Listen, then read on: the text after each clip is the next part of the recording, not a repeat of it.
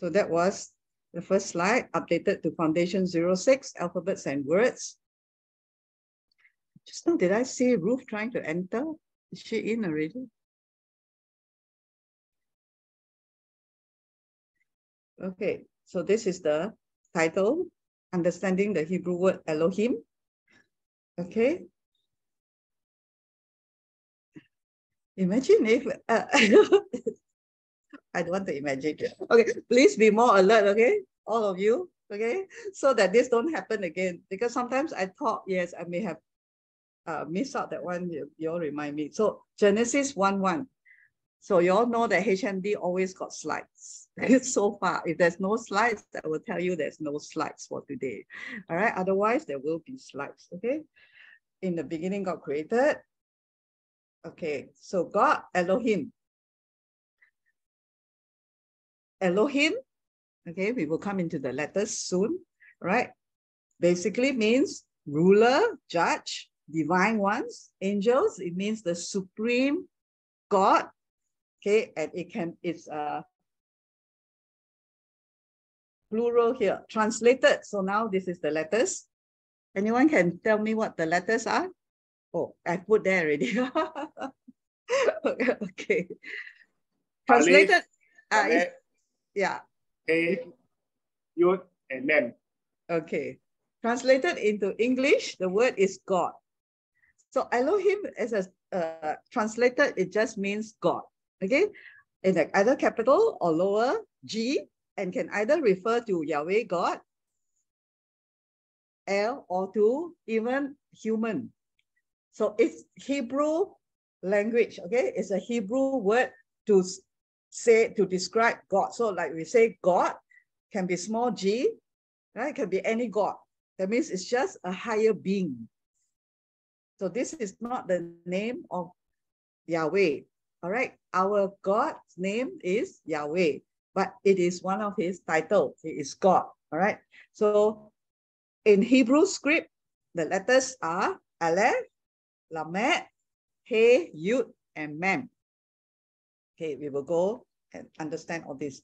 The root word of Elohim is El, and it's used numerous times in the scriptures to refer to Yahweh God. This root word is composed of two letters, Aleph and Lamed. Okay, that's why when you, maybe all and off will get you all to talk again on the letters. You just need to understand the letter and speak on the letter or the alphabet, what it means, okay? So L, right, make this bigger a bit. Aleph, L is Aleph and Lamed. So L is God. Elohim, I'll tell you what it is a plural, okay? So God, Aleph, and Lamed. So Aleph is the Hebrew word for ox, bull.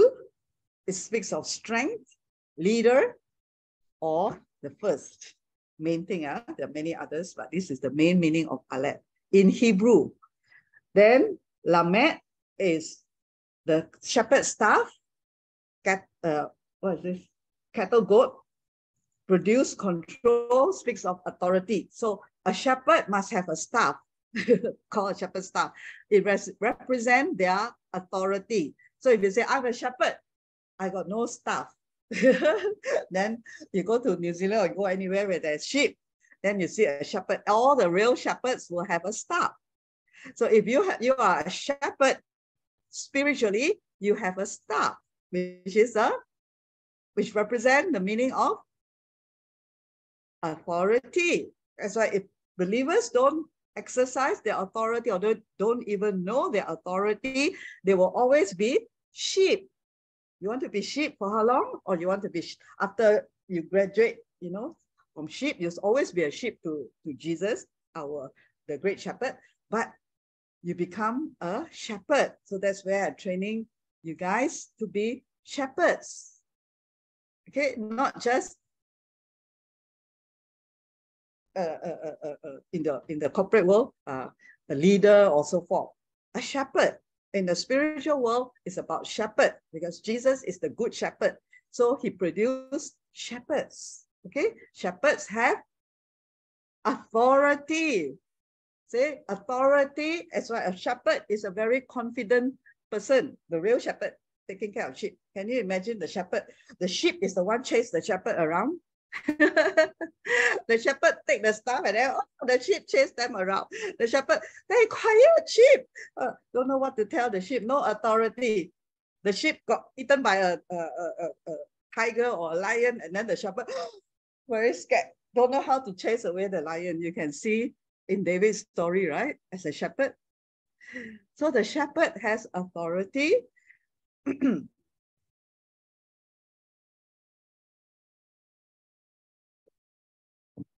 And the Aleph, the ox is the one of strength. Okay, interesting. Today one I didn't put in the slides. So just check on it this morning as I prayed.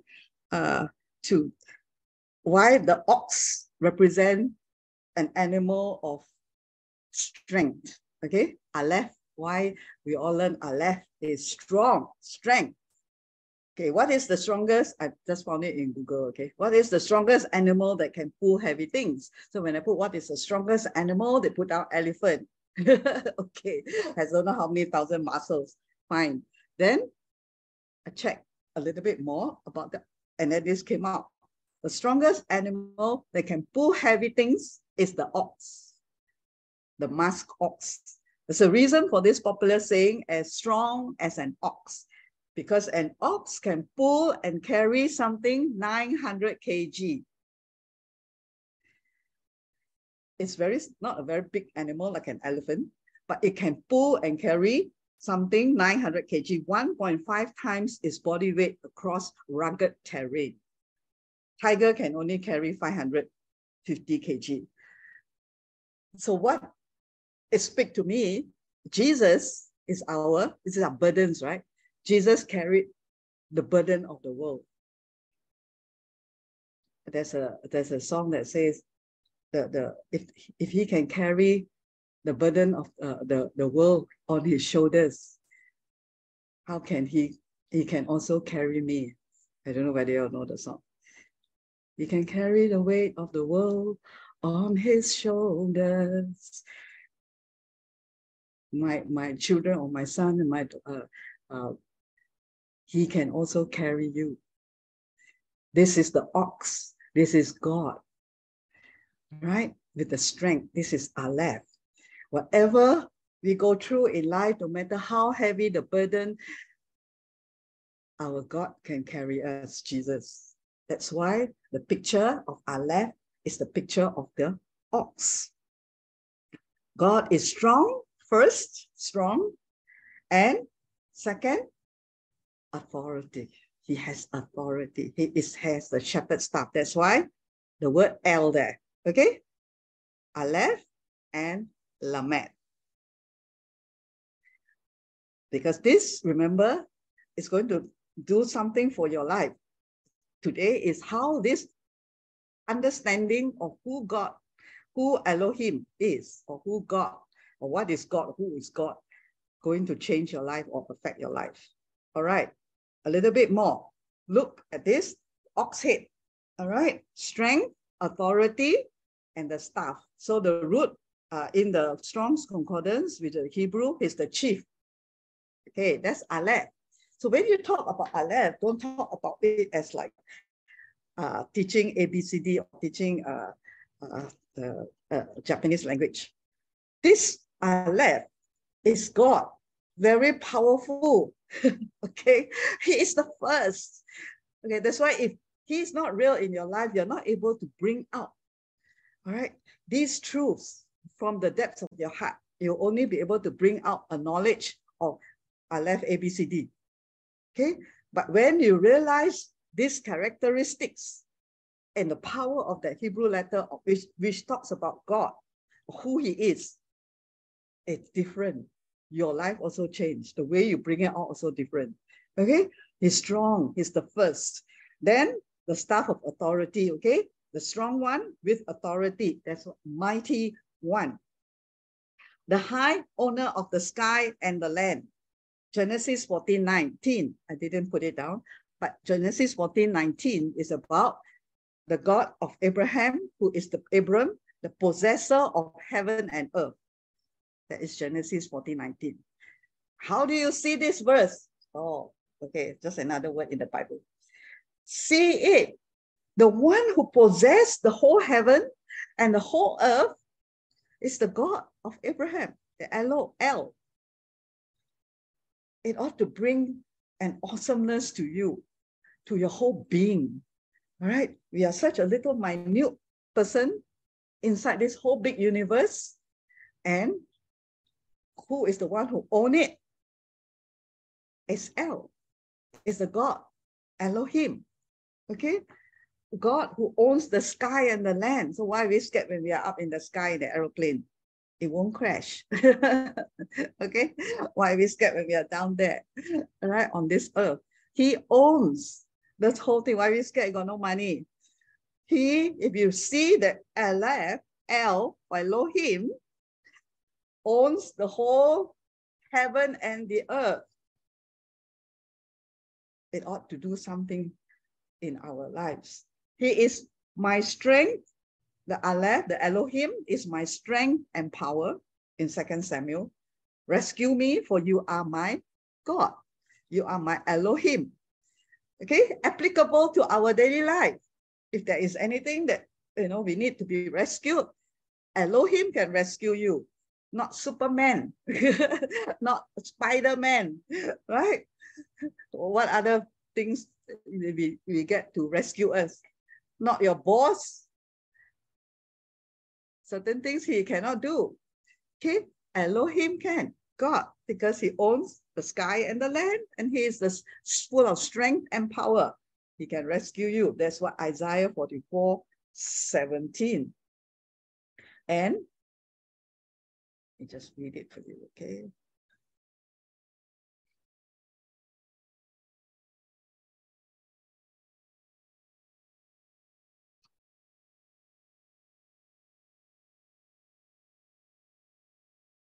Genesis 35:11. I am El of Shaddai. What does that mean? I am God of Shaddai. That's why this meditation, why we read and then we feel sometimes, oh, we're just saying you are God and all that, and it doesn't go anything. There's no revelation of who is your God.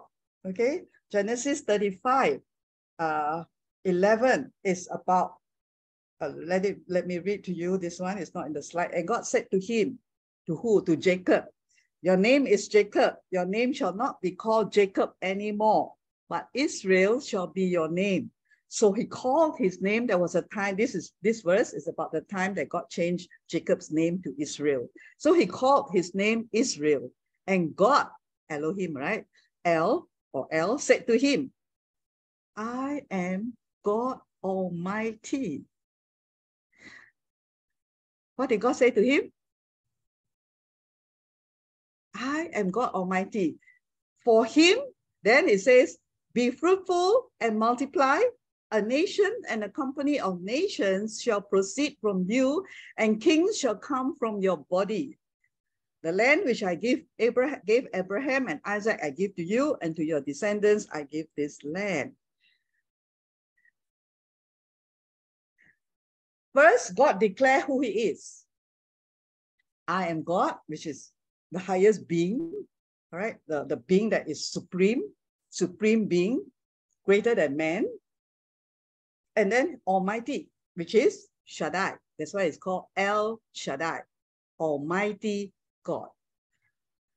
And then only God tells him, now because I am Almighty, I am the God, the supreme being of this universe. Now I declare to you, I decree that you, Jacob, can be fruitful and multiply into a nation, and a company of nations shall proceed from you. Kings shall come from your body. Have you heard God telling you, I'm El Shaddai? Really? Or you have just know that, okay, God is El Shaddai. If you heard him telling you El Shaddai, what will you be doing? You'll be jumping out of your seat and going out ready to preach the gospel. Because El Shaddai means God Almighty. That means everything in this world is subject to him. Even I have not fully got this. Don't believe anyone. You know, we have a certain preachers, servants of God have got this. That's why they go out and preach the gospel until they're killed. Also, it's okay because God Almighty is the one who sent them out. Today, go to speak to the neighbor, also very scared. And you say you have God Almighty, right? That means we don't have a revelation. So when you read God's word, when you read this word in your Bible, okay, it may not be, it's not in the slide. Better it's not in the slide, right? Go and look for it in the Bible. Do you see God speaking to you? I'm God Almighty, or has it been, we have been so in religion for such a long time that this word does not mean anything to us. Almighty doesn't mean anything to us. Because to us, what is Almighty? The paycheck is Almighty. Your boss is Almighty. If your boss, you don't go work, the Almighty boss didn't give you your salary. All our life revolves around the physical world. So when we read the Bible, it doesn't do anything for us, right? But what it does, okay, for Jacob was supposed to change his name, all right, or God changed his name to Israel. But he declared to him that he is God Almighty first. See, what is the meaning of Israel? Israel means, in the Hebrew, God prevails. Okay? God prevails. That means God is Almighty, right? Against any other being on this planet, or even in the universe, he is the greatest one. He prevailed.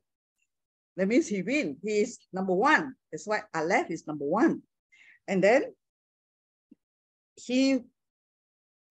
Israel means God prevails first. Who is the God of Israel, of Abraham and Isaac and Jacob? He is the Almighty One, El Shaddai, the self-sufficient one, self-existing. He will rule as God. That means Jacob changing his name to Israel, which says that God prevails. In Israel's name, it means God prevails. God is the greatest.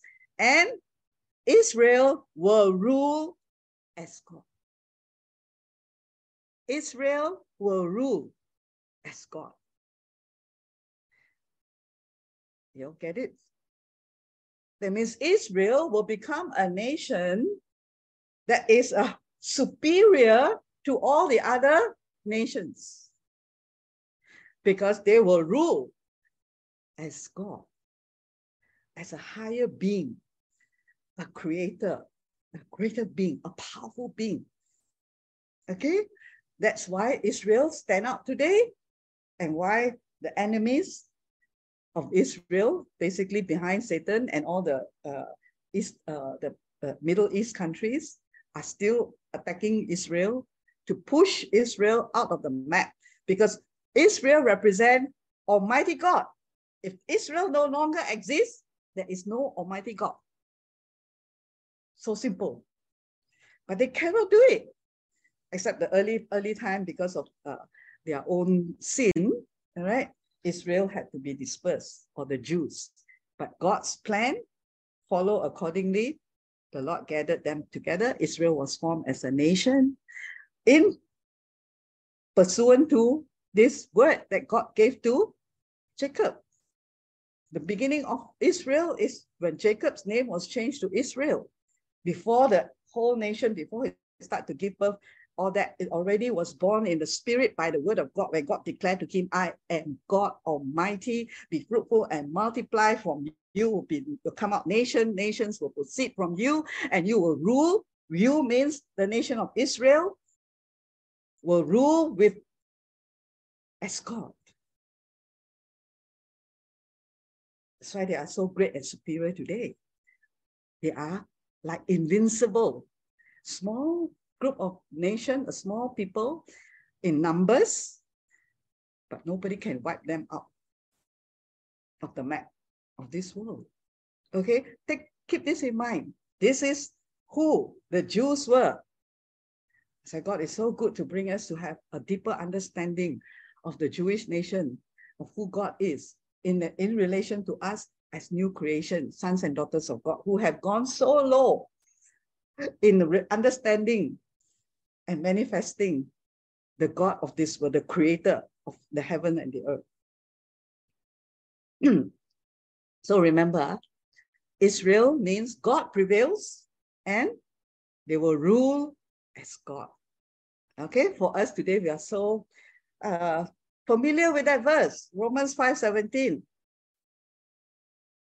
Anyone knows the verse?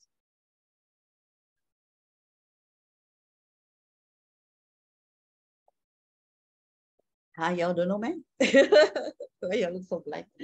Must talk, huh? If y'all don't talk, and then at the end of the day, what y'all learn, don't know. Hey, anyone knows Hebrews as Romans 5:17? You don't know the exact word for word, never mind. At least what the main thing that come out from the verse, from the word. It's for the new creation, you and me. One man death caused all to die, so one man righteousness caused all to be righteous. Okay, it says that, right, by those who have received through Jesus, those who have received the abundance of grace and the gift of righteousness shall rule and reign in life by one Jesus Christ. So, isn't our reinstated life or position similar to that of the Jews of Israel? We are to rule and reign as kings in life. And that was given to Israel. Israel means prince, it means ruler, it means God prevails. And then how to rule? Rule as God. Rule like God, having the power of God. So today, isn't that what you want to be real in life? When I see God's word, I shared with you all before. To me, each time I read the word of God, I say, this must happen in my life. Even not yet, I will learn and learn and learn and seek God until this happens. I'm not satisfied. I'm not at the same time depressed because it haven't happened. But I said, if this is in the Bible, it happens to whether it happened to the Jews or to the New Testament people and to all these preachers, then Lord, I have within me the potential for it to happen as well. To live this ruling and reigning in life, overcoming life. Okay? So this is L. Man, Israel, that nation that God chose, was supposed to rule and reign like God. The word L in Hebrew represents the idea of one who is strong and has authority, or a strong and one with great authority. Have you really seen our God as one who is strong and have great authority? Think of it in our everyday life. Has he authority to heal? Does he have authority over sin, over that old nature of ours?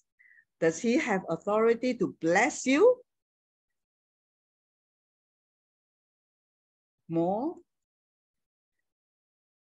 Okay, that's why to me, anything that is not applied, not real in our life, doesn't make, it doesn't make sense. Why would I want to learn God's word if I'm not going to apply it, I'm not going to see it in my life? The strong one, L, all right, the one with great authority.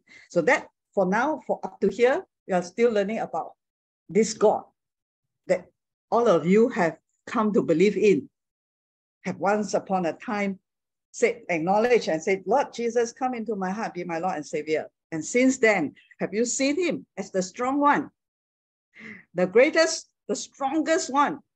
That means in every situation of our life, he can help us bear it. He can solve every problem. Okay, and he has also the authority to do it. The original Hebrew symbol for the letter Aleph is a symbol of an ox head. It represents strength, force, power. So when we receive the Holy Spirit, we receive power.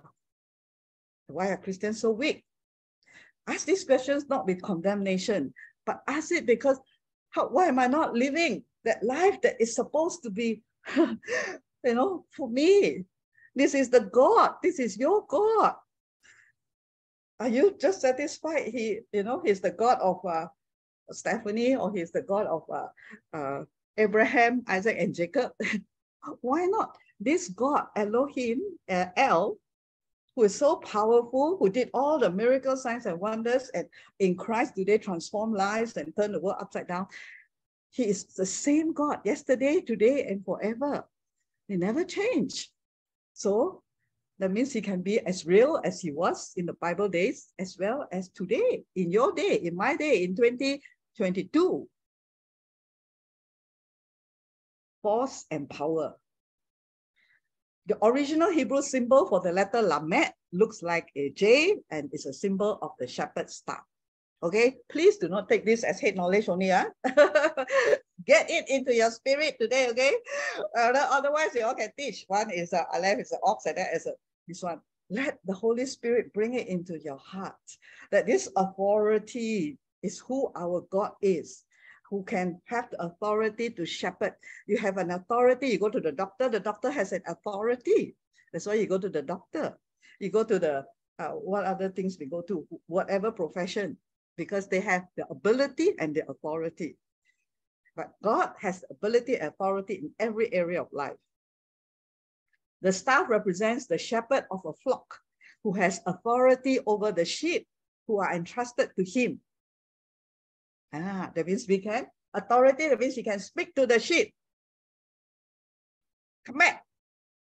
That's why meditation and confession, we speak God's word, God's life to ourselves, to our surrounding, to our bodies. Elijah keeps speaking to your body, is healed.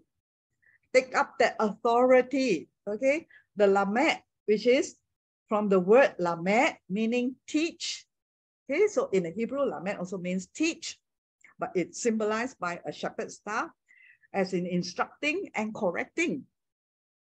So in order to have that authority, spiritual authority, we need to have God's word, right? God teaching us. Jesus as the Holy Spirit as the greatest teacher, the word as the teaching, right? We are always learning. Jesus came and he taught the people. If you read Matthew, Mark, Luke, John, he's always, when he started his ministry at 30, then he began to, every time you will see, and Jesus sat down and taught his disciples. He sat down and taught his disciples. Everything he teach them. When he passed through a camel, he was teaching them, using the normal things of life, physical world, to teach them something about the spiritual world, which they were so ignorant of, right? I'm not born again, but he was with them. See, the word was with them. The word lived amongst them. Jesus lived amongst them. Today we have the word with us. But we need to put it, the Bible is all inside there. We have Jesus, the person, of course, that you have all received. And then all about Jesus is inside the word. And the word is supposed to be hid in our heart, not in our mind. So from the word Lamed is about teaching as instructing and correcting. Okay, the word of God will instruct us and will correct us, symbolized by the staff, or the shepherd uses his staff to lead and keep his sheep in check. So first you have Jesus as the great shepherd, God, El, as the strength, the strong one, powerful one, and the shepherd who is teaching us. But are we going to the teacher? Okay, so it's good where you are here already. That's why I encourage you all now, even go further, go deeper, go into your daily walk with him. All right, and let him teach you. Let Holy Spirit teach you with the word of God, with Jesus, with the word. Let the word become alive and let him speak to you. Rebecca, I am God Almighty. Wow. And then you just let that word strike you and come to life. But in order to let it happen, remember, we need to take the time. Yeah, take the time to sit down with God. When you see who is our God, you don't want to miss it. It's just like suddenly you know the most powerful man on earth. You can have access to his teaching. You can have access to his power. We will probably take 1 year's leave to go and sit under this great teacher. But now, this great teacher don't need you to take 1 year's leave. Just need to, you put aside a certain time of the day to come to him and learn of him. Jesus said, come to me and learn of me. Learn of me, for I'm meek. I'm humble. I'm going to teach you a lot of things about the kingdom, the realm of the spirit, and who you are, who God is. That is the Lamed. And I have the authority. Jesus said, go into the world and preach the gospel to all nations, baptizing them in the name of the Father, the Son, of the Holy Spirit. And lo, I've been with you always. Yeah, I have all authority is given unto me. You are serving a God with authority. That's why Jesus said you can cast out devils. You can speak with new tongues. This is our God. This is our El. All right. He is the one who guides. Holy Spirit came here to guide us. It's so wonderful. We can know Holy Spirit. We can know Father, Jesus, and Holy Spirit. We got the GPS. But if you don't use your GPS, you might get lost. Correct?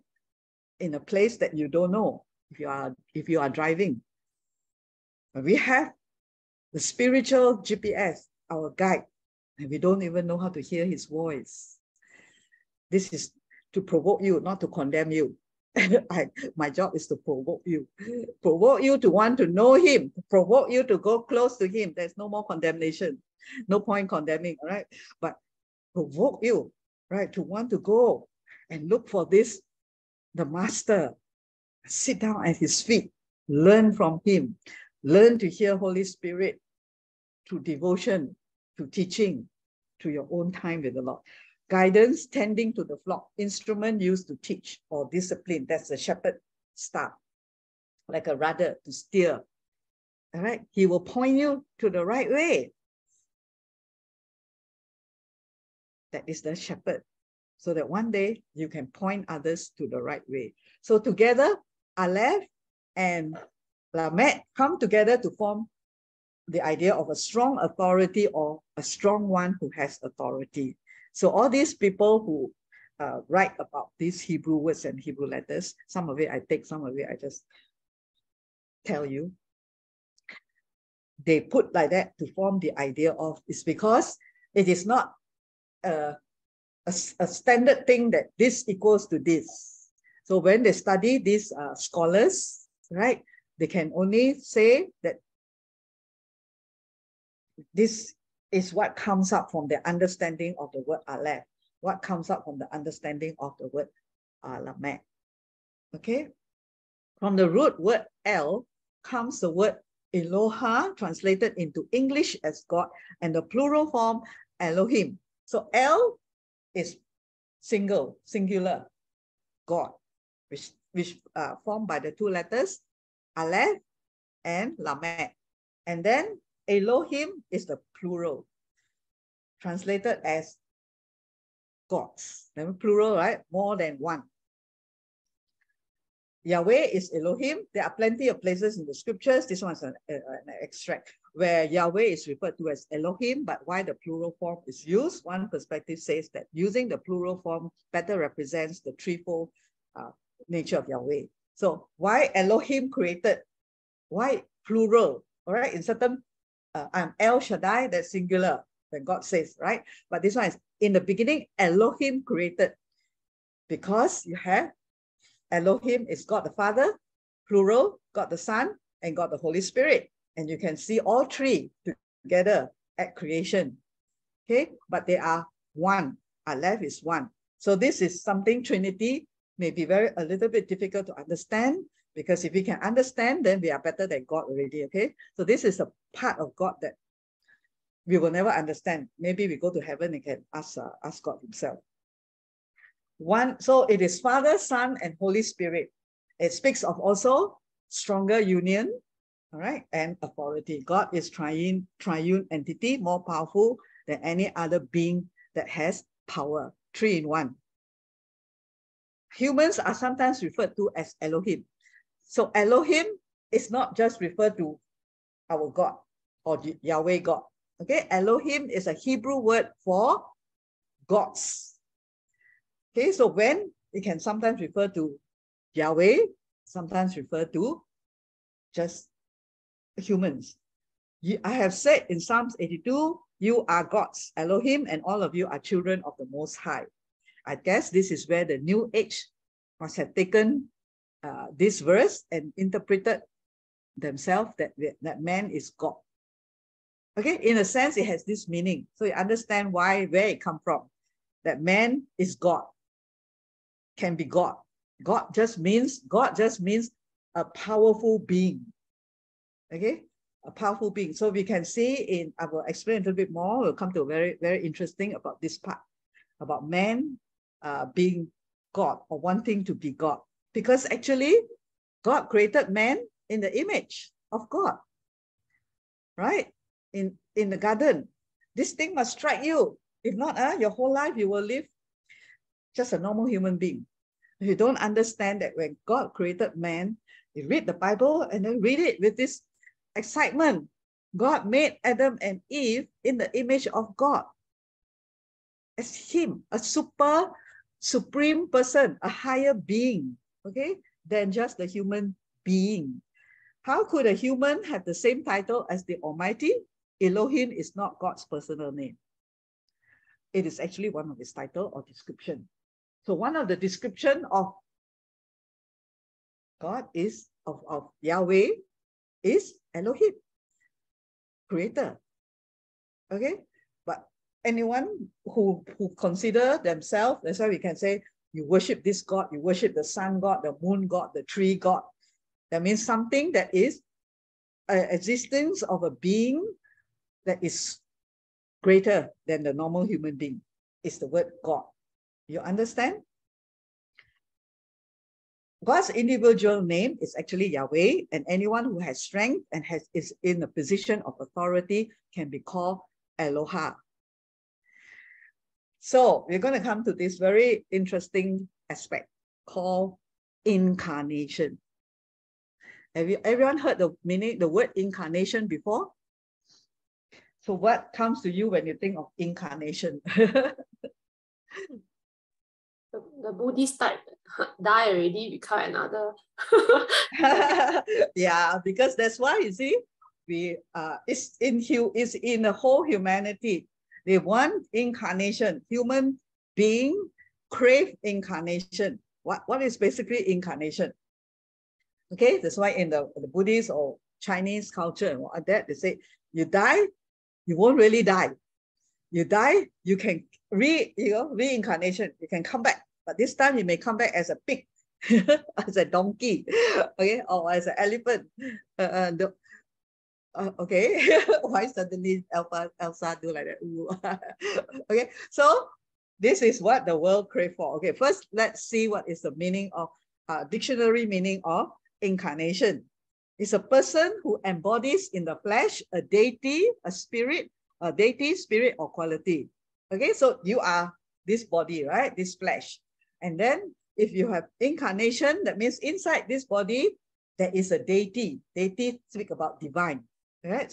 That means divine just means a higher being that we call God. Right? Or a spirit.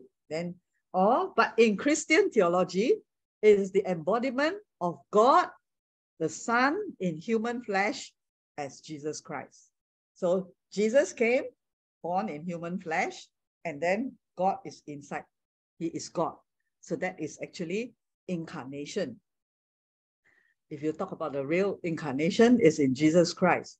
So I'm going to read to you a little bit, extract some pages, which I put into slides, of this book by E.W. Kenyon.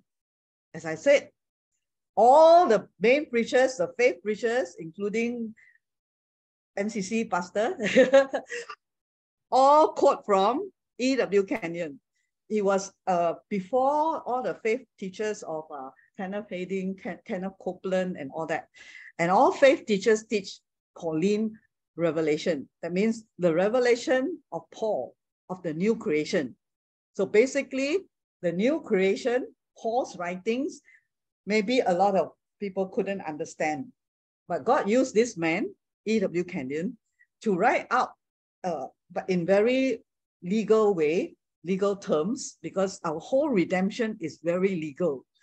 So when we read this, he only wrote a few books, maybe about 10. And I read all of them. When first time that this whole revelation of the new creation struck me was when I was handed the book called New Creation Realities by E.W. Kenyon. During after married as a pastor's wife, I was still feeling like, you have the heart to serve God, but no power, no ability, no really understanding. Read the Bible, yes, but don't realize, cannot feel the power coming out. And that's when I was given this book. And the first page I read, my whole spirit jumped up. I can still remember that day, sitting on the bed in the night.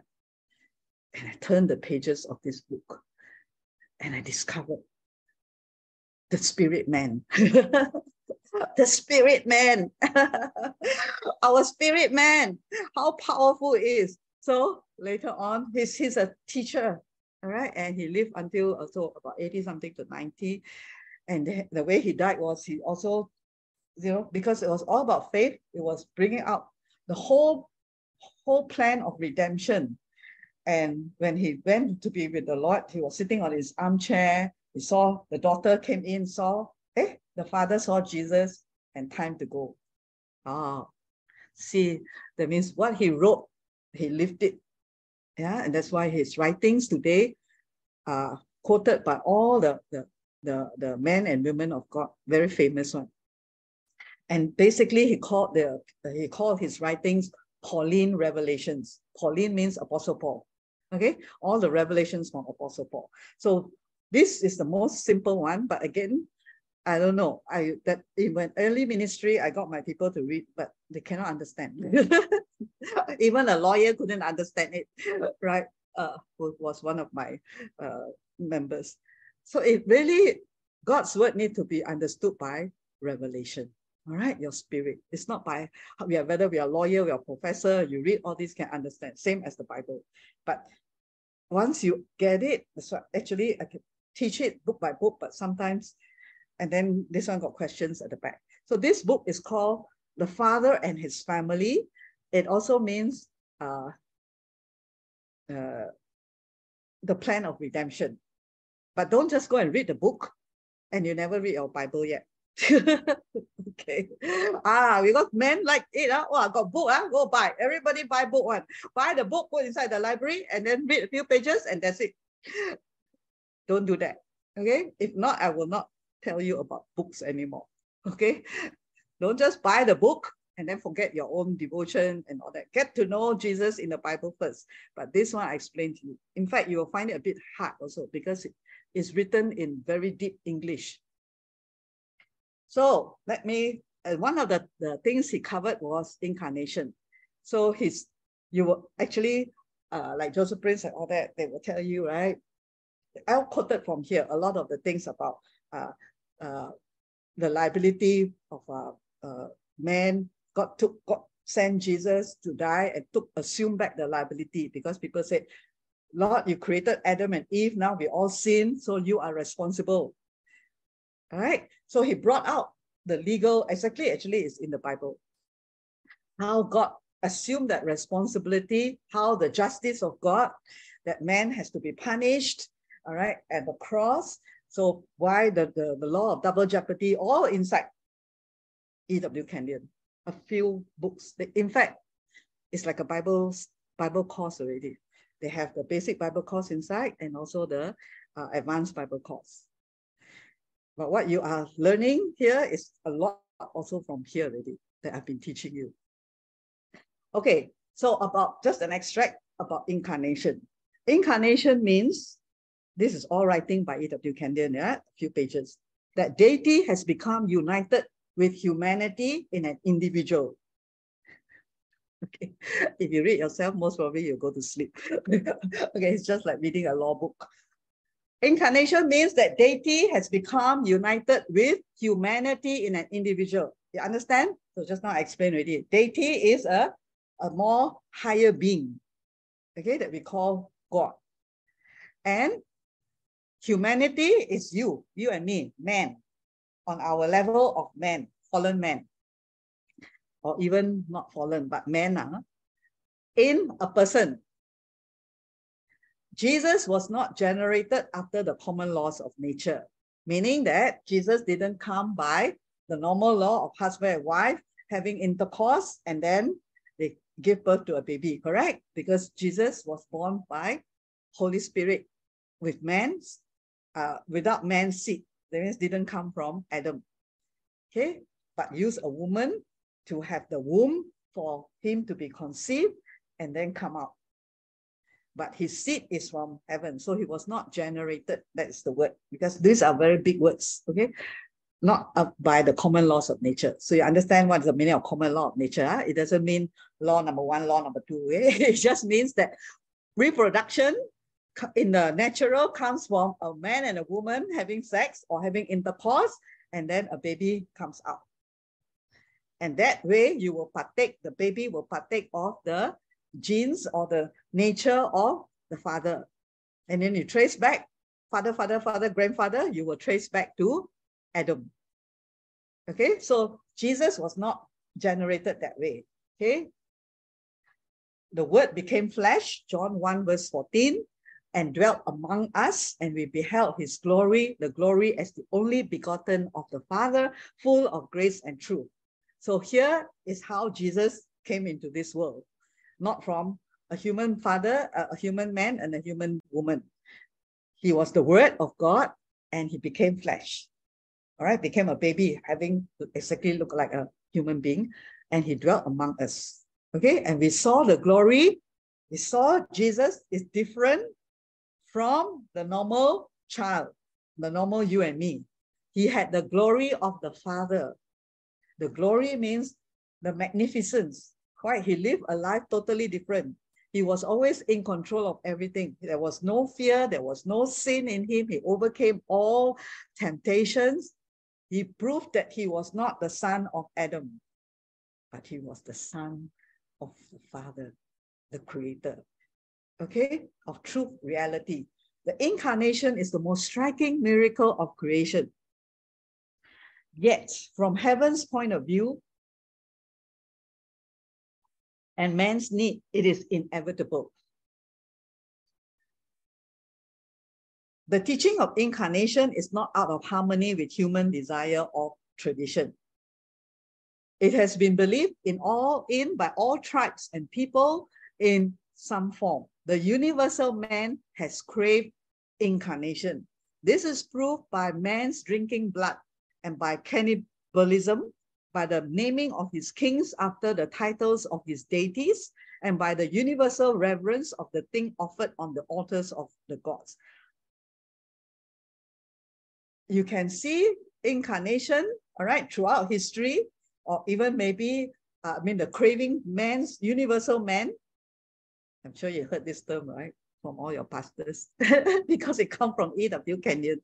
Okay, it really covers beautifully, the whole of creation, man and everything, and then bring you back to the word of God, all Bible-based. All the tribes, all right, why they want incarnation? They all do drinking blood, right? So if I drink the blood of someone greater than me, of an animal blood, have you seen, in the tribes and all that, why you drink, what kind of blood today? We just snake blood, or what blood? To cure sickness or to be tiger blood, become, or tiger meat or whatever, to become strong like a tiger. That's a belief or concept, you can say, of incarnation. Right?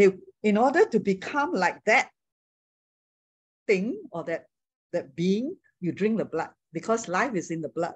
That's why when we have communion, why Jesus told this in John chapter 6 to the disciples, except a man drink of my blood and eat of my body, they have no part in me.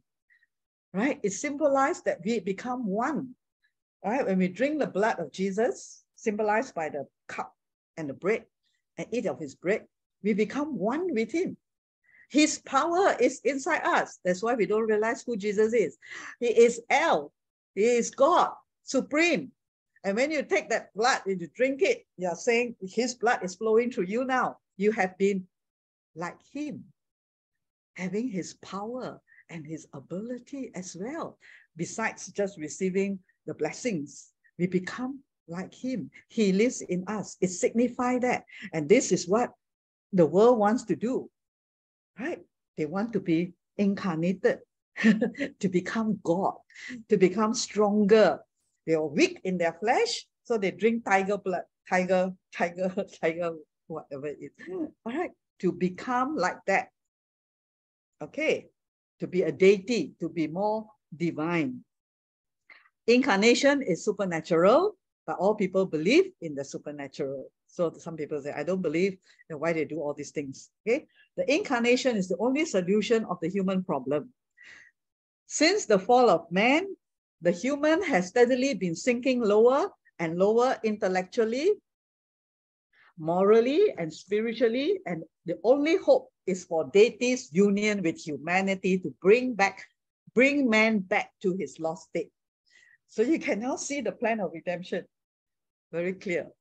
Okay, man, after Adam sinned, disobeyed God, man became no more the power of God, no more having the authority. They were made in the image of God, right? They lost all that. They lost the dominion. Dominion means power, means authority. No more.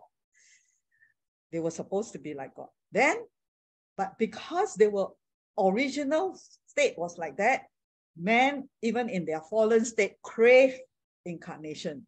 They crave to be like God again. Okay, they want to be like God, a craving, because it was actually inbuilt them, but they just lost it. So how? The solution for man, all right? Man sinking into not so intellectual anymore, not so smart anymore, no more moral. Sin came in, immoral. No, definitely not spiritual as into God, but spiritual still, they can still live in the realm. That's why you have bomos, mediums, and all that, right from day one, all right? To mix blood, and then they do covenant between two tribes. Those days were tribes, that's why they have this covenant thing. You drink, we cut blood, put into a cup, mix the blood, if you become blood brothers. Yeah, got all to do with the blood, right? So it's like your character become my character become your character, like that, immerse into one. That's incarnation, all right? A greater power. So if you make a covenant with the chief of that tribe, they will protect you. You have to do the blood thing, right? He also, E.W. Kenyon also wrote a very thin book on communion, all right? And it talks about this covenant blood thing. Very interesting. Same lah, you know, but that it has the revelation inside, yeah, that we are just not normal human beings when we partake of the communion. There's a power inside that, all right? So the hope for man to be reinstated. Man was created like God, having power and authority, and then fell because of Adam's disobedience. And then in their own way, they tried to, people say, reach God. Actually, it's not reach God. They are trying to be like God again, to have back that power that was lost, all right, through sin, to get back. And that was the only one. So that's why they know there is a God. How to get God to come back into them, and they begin to live like God again. That's why God then created all the religion, and why Satan is called the small god of this world, also called El, but it's the small one, small letter. Incarnation should be desired by every sane man when he understands it. It offers to humanity a hope. Without it, man is hopeless, because man has limited power, has limited authority. So in order to solve all the solutions of this earth, of mankind, all the sin that has been committed because man is in fallen state, how to solve it? If only man can become like a God, can overcome the killing instinct, can overcome the jealousy, right? Can become very kind and loving, unconditional. Then this world won't be like, you know, fighting each other. There won't be wars, isn't it? So how? Have deity inside. So we turn to religion, follow certain aspect, how to live your life, be kind, don't be cruel, don't kill the animal, don't kill the ant. So they went into extreme, okay, of what is behind it. Behind it is the one to be God, to rule, to reign again, that which was lost, the authority and power that was lost, all right, when Adam gave that away. Every false religion that denies the incarnation of Jesus of Nazareth has attempted to provide a theory of universal incarnation in order to stimulate a higher moral and spiritual life. Okay, so this is where I think the New Age movement today has come in. Okay, that every one of you are gods already, which is just now you saw the one verse taken from the Bible, right? And now you're all incarnated. Every one of you have a God inside you. So in the world, they use this to stimulate motivation. You can do, if you decide to do, so just cut short of one word that God is living inside you. So-called a higher being, higher ability. So they want to tap into that higher ability by renewing your mind. Okay, that you are not outcast, you are not what you're born from your family, cut off all those time. If you think you can do it, you can do it. You are a successful person, you are strong. So all that are all part of motivation. Actually, behind it is that you can be a God. Because the fallen human being cannot do all those things, ma. They're not so strong, not so determined, right? Don't have authority, so weak, so scared, everything scared of people, no confidence, fear. That means you are the human being that is low already, brought down. So the devil uses this craving of being a God, put it inside certain men. That's why at the end you have an antichrist, right? Who will behave like Christ, like a God to the world. And now today, in all this motivation of men without God, they're trying to bring up all these low people, low-minded, low self-esteem, to bring them up to become higher, a higher being. And therefore, they will become strong and authoritative. That's why they rule the corporate world. The CEOs are all those people who are like God like that.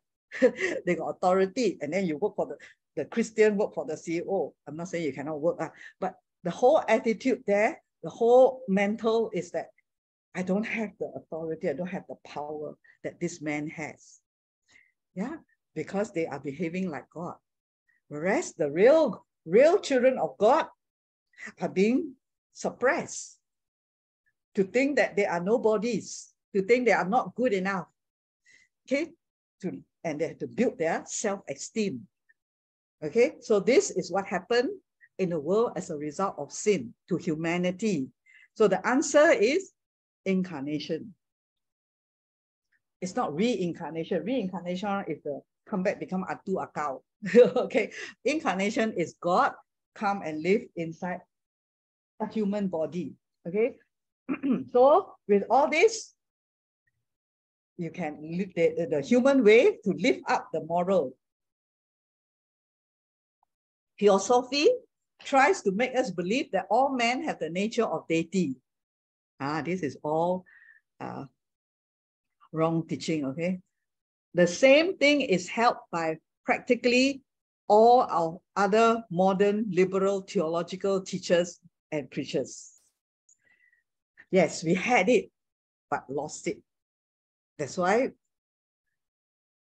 the serpent tempted Eve to go for the knowledge, the fruit of the tree of knowledge of good and evil, so that they can be like God. So he says, when they are already created in the image of God.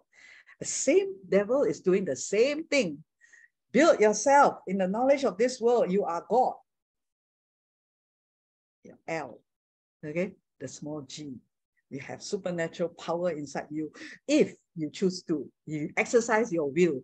So it's all about, and you gain a lot of knowledge of good and evil, right? Study, become professor, then PhD, whatever subject. Study until you become God. Okay? So that the so-called spark of divinity dwells in all men, that the new birth is simply the awakening and the blowing into a flame of this spark of divinity. If man had a spark of deity or any part of deity abiding in him, then man was already God incarnate. So this is not the truth. This is a lie. All right? After fall, man could never become like God again. They were cast out of the garden because they were in a fallen state. And in that state, they cannot partake of the tree of life. Otherwise, they will become,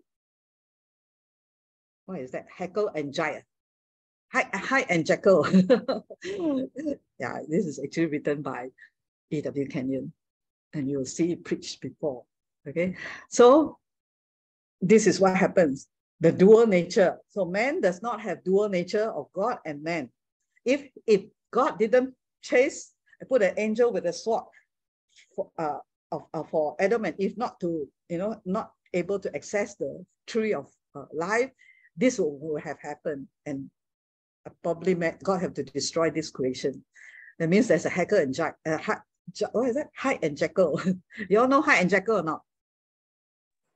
Okay. Jekyll and Mr. That Hyde. is created by Hollywood. You see, all these are created by men who have craved incarnation, dual nature, got sin nature, and then got good nature. And the devil uses it. So sometimes it also happens in people who are possessed, right? Why they have split personality. God never intended anyone to have split personality. They're only to have one nature. All right, born again, the nature of God. So all this split personality, split nature, all is from the devil. And it already existed a long time ago. Okay, so this is not true. The one God living inside, or the good God. Then at the same time, there's a satanic nature inside. Jesus didn't come to give us two natures. That means, oh, I have an old nature, Adamic nature, and then now I have born again, I have God's nature. So inside I got two. No, you only have one. So, but the problem is because we didn't have the revelation through the word or didn't understand, we begin to live as if we have two. I sometimes good, I sometimes bad. Then one day I condemn myself, the next day I on top of the world. This is not. So to understand, and revelation will bring you into really live the one nature, which is the nature of God inside us. Okay?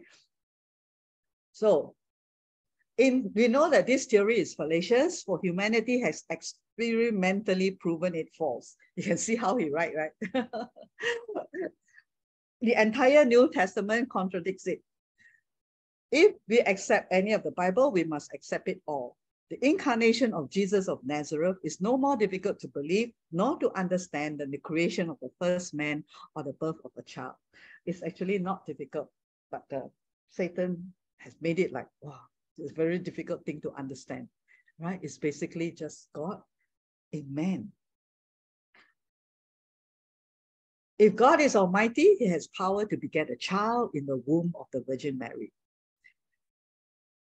Okay, so those atheists who say that, oh, there's no such thing and all that. Why? Because they don't realize that God is almighty, Elohim, El Shaddai. That means El is God, Shaddai is almighty. So until we see God is almighty, then we will, very hard to believe, right? Is the virgin birth real? Once we realize God is almighty, of course, it can be done because he's God.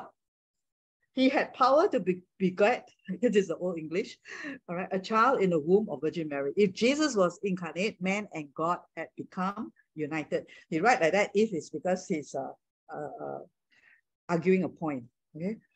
Like a lawyer like that. Man and God can become united. God can dwell in these human bodies of ours. God can impart his own life and nature to our spirits. And we may have God's life in these human bodies. All right, because Jesus was the first incarnation. Right? God, deity, coming to live in form of human being, but not in the one that is already sin. He came a new one. Okay, but having the physical body like us.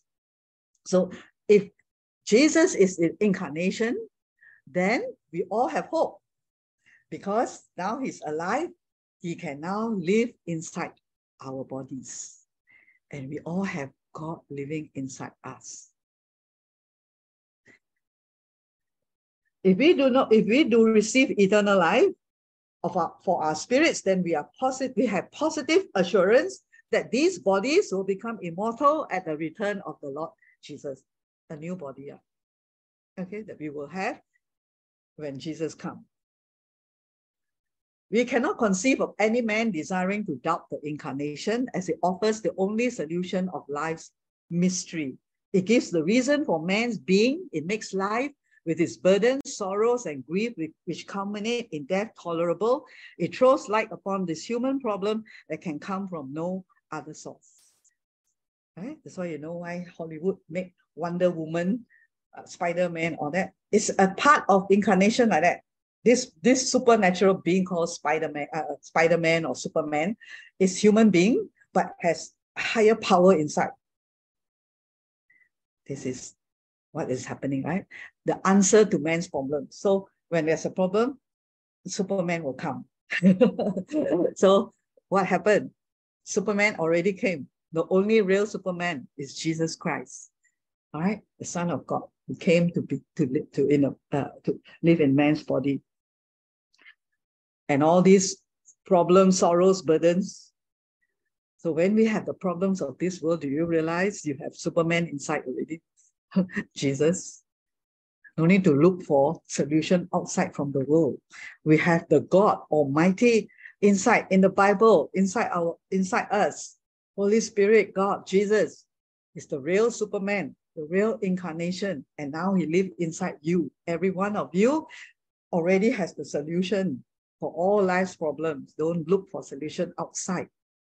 The world give you the false one. Jesus give you the truth. It's the only truth, the way, the truth, the reality, and the life. The incarnation has been the craving of universal man.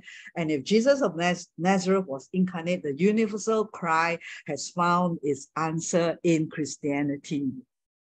That's why you can go boldly and share the gospel, because everyone actually is looking for a God, a supernatural power to overcome their problems, to overcome their fear of lack, the fear of death, the fear of dying. Right? So who has the answer? You and me, the believers.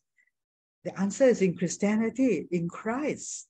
Why are you so scared to tell people about Jesus when he is El Shaddai? He is incarnate God. If they talk about incarnation, you can tell them. The real incarnation is Jesus Christ, God coming down in the form of man. Incarnation is the basic miracle of Christianity. It proves the pre-existence of Christ and is the foundation and reason for all subsequent miraculous manifestations of divine power. How can Jesus execute those divine power over the laws of nature? The storm, he still, the waves, the sea have to listen to him. The fish listen to him. The laws of nature, human being, demons have to listen to him, because he's God Almighty in man. That's why it's called Son of God and Son of Man. Fully God and fully man. Man's condition demands an incarnation. They understand why Jesus had to come and born as a baby and take human form, because of the condition of man. God had to reinstate man in such a way that man will not feel inferior to the devil. If God Jesus didn't become incarnate, what will happen is, again, God said, okay, I forgive all your sin, Hannah. Just like that. Jesus didn't die for you. God being a good God. And then the devil come to you. You will feel inferior to the devil, because he will tell you, do you know you were forgiven? Not legally. Yeah, because God just softened his heart and forgive you. Why it has to be done legally? We'll repeat all this again. I've spoken before. Why it has to be redemption is legal, that you can, Rebecca, stand up straight, hold your head high, and say that I am a new creation. I have been redeemed, and not feel inferior anymore to the devil's lies. Because your redemption, your salvation in the universal court, God's universal law court or court of law, is legal, because Adam gave the authority and that power that he had as God's under ruler, he gave it to Satan when he ate that fruit that he was told not to eat. So it was not Satan, took it from him. He gave it. And because of that, whole creation, whole humanity came under the power of the devil. It's like you are Elijah, your father owns a huge corporation, and he opened a subsidiary, a branch, and he put you as the CEO of that branch. And that there's an enemy and a competitor, okay, who wants to bring down your company, or rather your father's company, because you are just the son. He cannot hurt your father because your father is too great. It's a big already. Then the only thing he can hurt the father is by attacking the son, attacking Elijah. Okay, so when he bring Elijah down, that's the way he hurt the father. That's why this book, E.W. Kenyon, is called The Father and His Family. Our Heavenly Father and all of us, his family. And how did Satan hurt God? He cannot fight God. He destroyed his under ruler, tricked Eve, but not Adam. Adam, because for whatever reason not written in the Bible, he listened to Eve and then he disobeyed God. That authority, he gave it willingly to the devil. So that's how the devil, in a way, got rid of it. So God is a God of love and he's a just God. You all need to really understand this. Otherwise, you will always be insecure, inferior, not confident in your salvation or your redemption. And when you speak to people, you don't speak with confidence. Okay, and you see the devil, you're also scared. Why? Because you're not sure of your redemption that is legal. So God is very legal, right? That's why you have the 10 Commandments and all that. The devil now, because Jesus came, okay, yes, man can accuse God, right, of saying that you created Adam, now Adam sinned, and then we all have to suffer. We all have to go to hell because of one man's sin. So how does God justify himself? And without being unjust to the devil. You all listen carefully. Maybe one day I will ask you all to share this, especially the servers. Then you all don't okay? Okay, so that means the devil can come to, if God simply just forgive, then he'll say, wait, where can? Right? That means you are not just. A judge has to be just, right? Has to be fair and just. That's why you call a judge. You have to look at both sides and be fair to both sides. There is always the defender and the accuser or the prosecutor. Then now Jesus, God said, okay, I cannot just simply forgive man's sin and let Elsa go heaven. Just like that. Okay, even though she looked cute and nice and I'm full of love. Okay, but because that right was taken by Satan through willing by Adam, now I have to find a way whereby Elsa can be justified without feeling low or ashamed. So God himself had a meeting and he sent Jesus come down to become man. All right. And therefore he had to take the punishment of sin, because God is God, right? So great. He has his laws and everything. And one of his laws is that whatever sin shall die. Isn't it? He already told Adam, if you sin, you will die. You will surely die. So he cannot go across it. And then Adam sinned and then said, no need to die lah.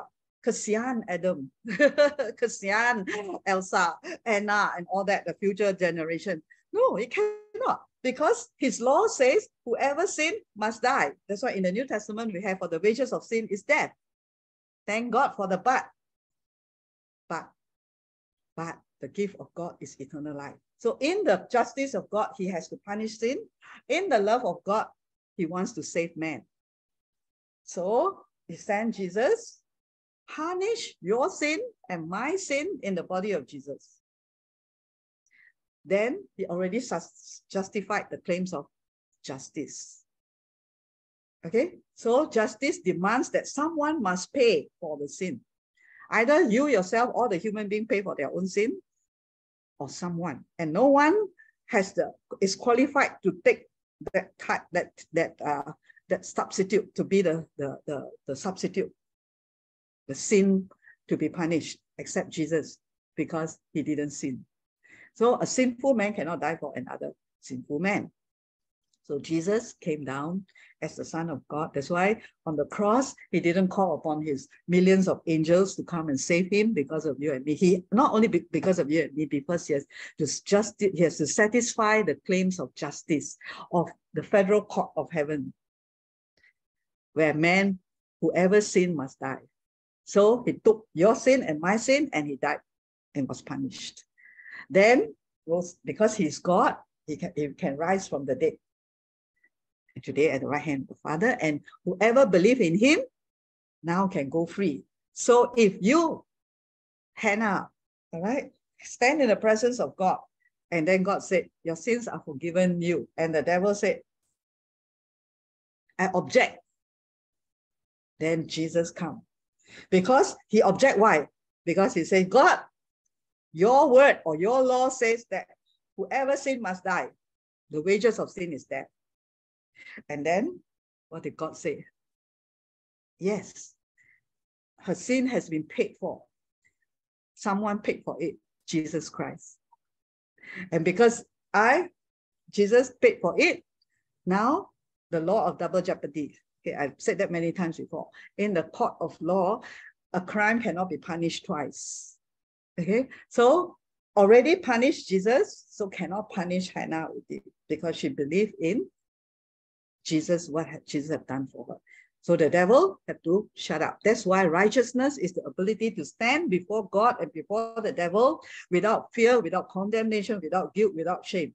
If Jesus didn't legally restore us, okay, by taking the punishment that we're supposed to take, we will feel ashamed, because it's a not legal way.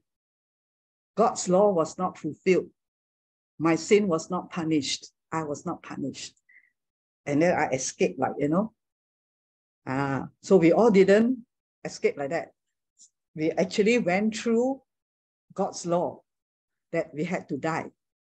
But the only thing is, we didn't. Jesus did it for us. So now you can hold your head up high. When the devil said, you are not worthy. I'm worthy. But the thing is, we are not worthy because of our own righteousness, of our own goodness, or we deserve it, but because Jesus died for us. That's what grace is. If you can understand this, you will forever serve the Lord. Because if it's not for Jesus dying on the cross today, not only about going to heaven, we will not live with that authority. We will not live with that head held high. And it's all based on his righteousness. He gave us that right standing, which we don't have. So there's nothing to boast about anymore, about how good I was or what, nothing.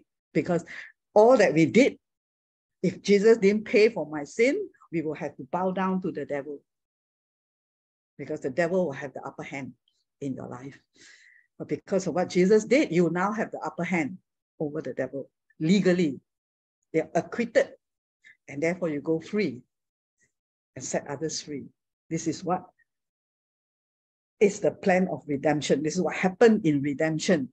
That why today, as the righteousness of God, you don't have to be ashamed. Because actually you were legally punished, but not you. So we die with him. What a beautiful way to redeem man. What a beautiful plan. The incarnation of deity with humanity will provide a substitute of deity and humanity united on such a ground that the incarnate one can stand as man's mediator. So this is another legal term. the one in between. We cannot go back to God. We need a mediator. Because of sin, man cannot go back to that state, all right, of dignity or righteousness or right standing. So they have someone to mediate, which is Jesus. Being equal with God on the one hand and united with man on the other, he can bring the two together.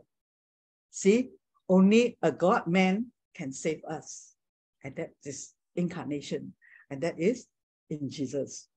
Again, being deity and humanity united, he can assume the obligations of human treason.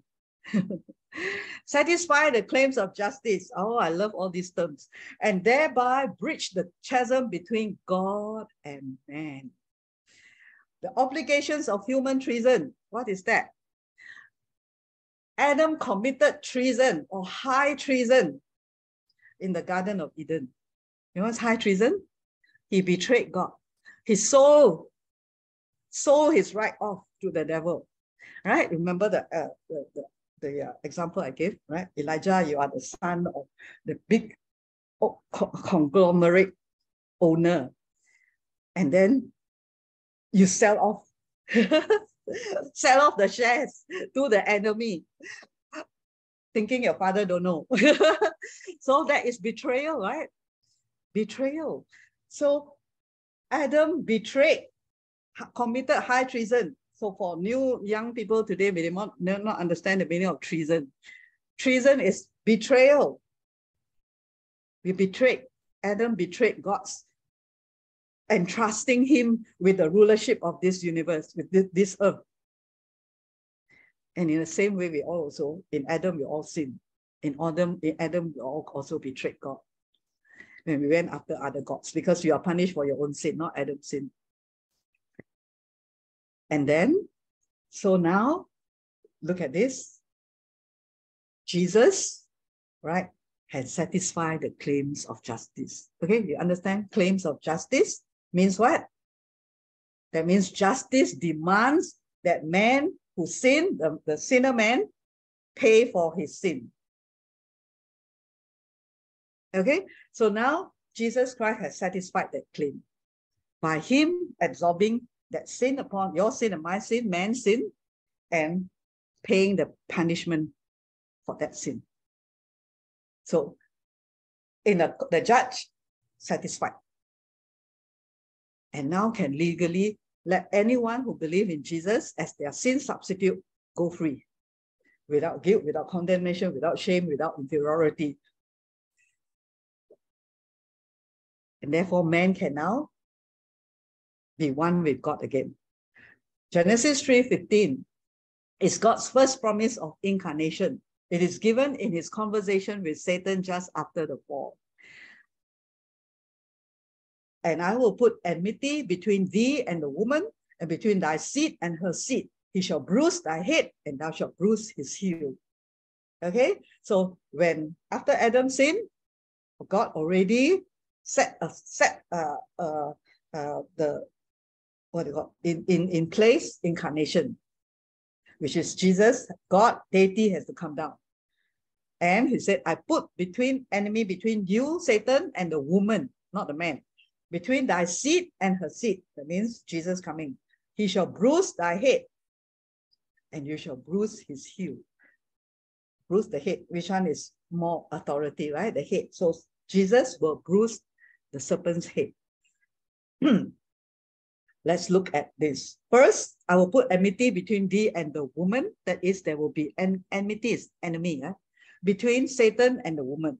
And this has been proved by woman's history. She has been the special subject of satanic hatred and malice in all ages. She has borne the brunt of the fall. She has been the burden bearer among all people. She has been bought and sold as common chattel. So you can see that in India and all the other, especially third world countries, where woman is nothing but an object. In India today, she's not worth as much as a cow in the open market. And China also, right? If you're born a baby girl, they kill the baby. Only where Christianity has reached the hearts of a country, the woman has ever received any treatment that will lift her above the brute creation. Especially we all women. Aren't we grateful to Jesus? He was the one, Jesus Christ is the one who gave you back your dignity as a woman. Because of that, right?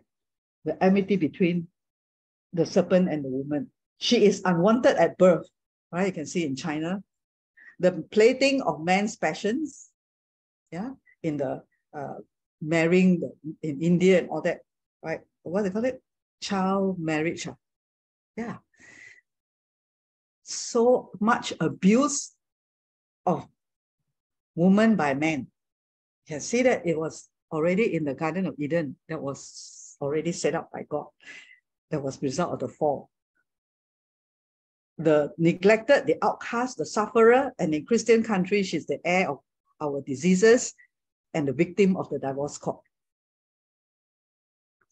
Look at how wonderful God has reinstated you, especially women. When I first read this, wow, I said, Lord, I'm so thankful, you know, as a woman, that God gave me back the right, you know, same status. Give us back our dignity. Doctors tell us that 95% of all the hospital cases are of the woman. 22% of the married women of this country suffer on account, this is earlier statistics, 19 something earlier, suffer on account of their husbands being sold, having sold wild oats. And sowing wild oats means sowing our manhood for Satan's reaping, right? So how much women have suffered? The men go out and do all the nonsense, and then the woman get all the diseases. That's all the result of sin. I will put enmity between thy seed and her seed. Satan's seed is the unregenerate human race. Woman's seed is Christ. Christ was hunted from his babyhood by Satan's seed until finally they nailed him to the cross. And from the resurrection of Jesus until this day, the church has been the subject of the bitterest persecution and enmity of the world. Second, I want you to notice that remarkable term, the seed of the woman. We know that the woman has no seed. The seed is of the man. Therefore, what can this mean? It is a prophecy that woman shall give birth to a child independent of natural generation, that it shall be called the seed of the woman. So it was already prophesied. There's Jesus Christ, right? Came through Virgin Mary. So beautiful, right? So Jesus didn't partake of the sin of Adam, because it's not from the seed of man. And God reinstated women's dignity. This is not a Hebraism for the term, does not occur anywhere else through the entire Hebrew scriptures. This is a direct statement of fact that there shall be a seed of woman, and that seed, Paul tells us, is Christ. So you can understand from all this that it's all about Paul's revelation. When God called Paul up, took Paul up to the third heaven for 14 years, right? And gave him all this revelation from creation until the new creation, all this redemption. It was given in the new creation. That's why I told you all, our new creation status is from after Matthew, Mark, Luke, John, which is all about Jesus' life. So God has a purpose for us to see only Christ and who he is and how he lived. Then from Acts onwards, it's about the new creation already, our redemption. That's why it's called, that's why JP's church is called New Creation. all the revelation start from E.W. Kenyon. He gave this very complete revelation of the plan of redemption, the Father and his family, and everything about the new creation. He shall bruise thy head, and that's the head of Satan. And in all Oriental languages, bruising the head means breaking the lordship of a ruler. So Satan is no longer Lord. He's no longer ruler. When we accept Christ and we say, I accept you as Savior and Lord, we have a new Lord, the new ruler, which is Jesus Christ, has now become our master. That's why we listen to Jesus and not to the devil anymore, not to all the past our lives. He has bruised his head. When Jesus has defeated the devil, that means he took over stripped him. No more the devil is only ruler over the unbelievers, over this world, and his rulership is going to come to an end. That's why when Jesus came, Jesus said, the God of this world, right? Satan, small g. And the God of this world has got nothing, no claims in this life. Today, does the devil have any claim in our life? No, if you don't let him. You let him, he will come in. You start believing his lies and not knowing the truth, then he will come in, give you sickness, give you pain, give you lack, give you fear. But actually, your redemption has complete. That's why Jesus said, it is finished when he cried on the cross. The claims of justice have been met. now you legally go free. Because Satan's head has been bruised. He's no more the ruler. Satan has just come into his dominion. He has the dominion that God gave to man. He is going to exercise this dominion without any interruption until this wonderful seed of woman comes, who is going to break his lordship. You understand? So when Adam sinned, Satan thought, I got it. I got God's under ruler already. God sent this Adam. Now Adam bow down to me. Okay, like the example, right? The son, today we have all these sons, very terrible sons, right? The father worked so hard and then gave to the son destroyed everything. Okay, or betrayed, commit high treason. And then he thought, okay, now the devil said, I can now put sickness on Elisha. I can put sickness on Sarah. I can, put lack on Rebecca and all that, all the fear I can put on everybody because he is the ruler. He took over the dominion. Adam was supposed to have the dominion given over to Satan. Now Satan got it. So now he put sickness over everybody. Cambodia, Malaysia, Singapore, all the human beings. Until Jesus came. The seed of the woman came because it was prophesied in Genesis 3 in the garden. When the seed of the woman comes, he will bruise your head. You will bruise his heel. He will bruise your head. The authority. So that's what Jesus did. The seed of the woman came. Jesus came. And at the cross, he defeated the devil. He bruised the head. That means the rulership, the authority. The devil has no authority over the new creation unless we give him and listen to his lies. He has no authority, no power. Okay, the L for authority and power, no more. Jesus came and defeated, broke the lordship. So the believer do not have to be afraid of Satan or the devil or all the things in this world, the bad news and all that. No, because you have Jesus as your head. And Jesus is the head of the whole universe. You can read in Colossians all that. Today, he has been exalted to the highest place at the right hand of the Father. He is God Almighty seated there, and he ruled. He ruled over Cambodia. He ruled over Malaysia. You can see a time. Of course, there's a timing of God. Yeah? Don't care what men do. At the end, with the Christians will pray, covenant prayer, right? God will set up the leaders. It's in the Bible. The leadership for us is not to join in the politics and say who is good, who. Don't fight into a politics unless God made you a politician. If not, your work and my work is to expand the kingdom of God. Preach the gospel and learn what Jesus said. Submit to the Master, our Lord. Learn his ways, learn the kingdom realm. This is a remarkable prophecy and how clearly it found fulfillment. First, in Jesus' bitter persecution, which finds its culmination in his death at the cross, and then in the persecution of the church, which is the body of Christ and which is carrying out the will of Christ on the earth. If a church is not persecuted, then it's not living in the book of Acts, right? Living in its destiny, in its fulfillment. If you have no persecution because you didn't go and preach the gospel. See, we are living, following the world. Satan has somehow taken over the mind, telling you all those lies that you're not good enough, blah, blah, blah. But when we get up, and rise up and know that we have been legally justified. And now our Savior and our Master is Jesus Christ, who has lordship over the devil. The devil recognizes it. Christians not yet recognize. Very sad, right? The devils know that Jesus is Son of God, that Jesus has already overcame him 2,000 years ago. In fact, at the Garden of Eden was prophesied, right? The seed of the woman shall bruise the head of the serpent. And then today is for believers to know that the one who is in you, greater is he who is in you than he that is in the world.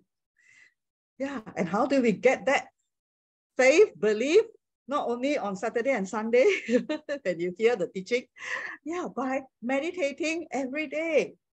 All right, what you have heard, you meditate, you go into the word, and God will give you even more revelation of what you have been taught, right, in the church. So then you will go out as flames of fire because you are serving a spiritual kingdom, all right, that is greater than this physical kingdom. No more afraid, no more fear, bold like a lion, turning the world upside down. And what will happen? Jesus said, as they persecuted me, they will persecute you also. If there's no persecution, it's like we are not doing what Jesus did. The will of Christ on the earth. Because who is against Christ? Antichrist. The devil. Okay? The long ages of persecution of the church by the seed of Satan is today merely a matter of history. The heel is the church in its earth walk. This is quite interesting. All right. How does he bruise the heel of the church of Jesus? The church.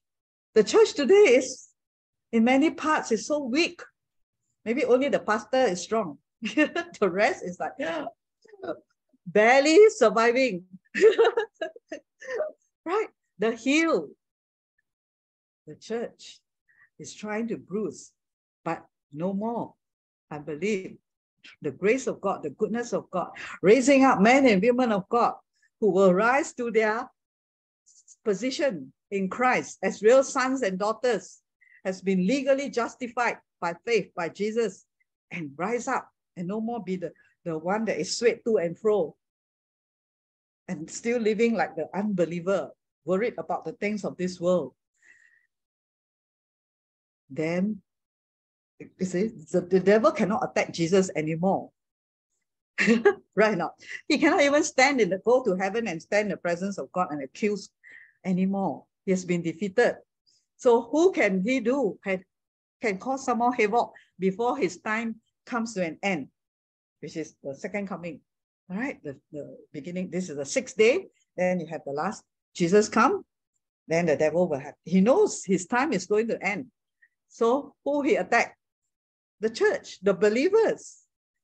Supposed to be believers, but don't know what they believe. So today you're not like that, okay?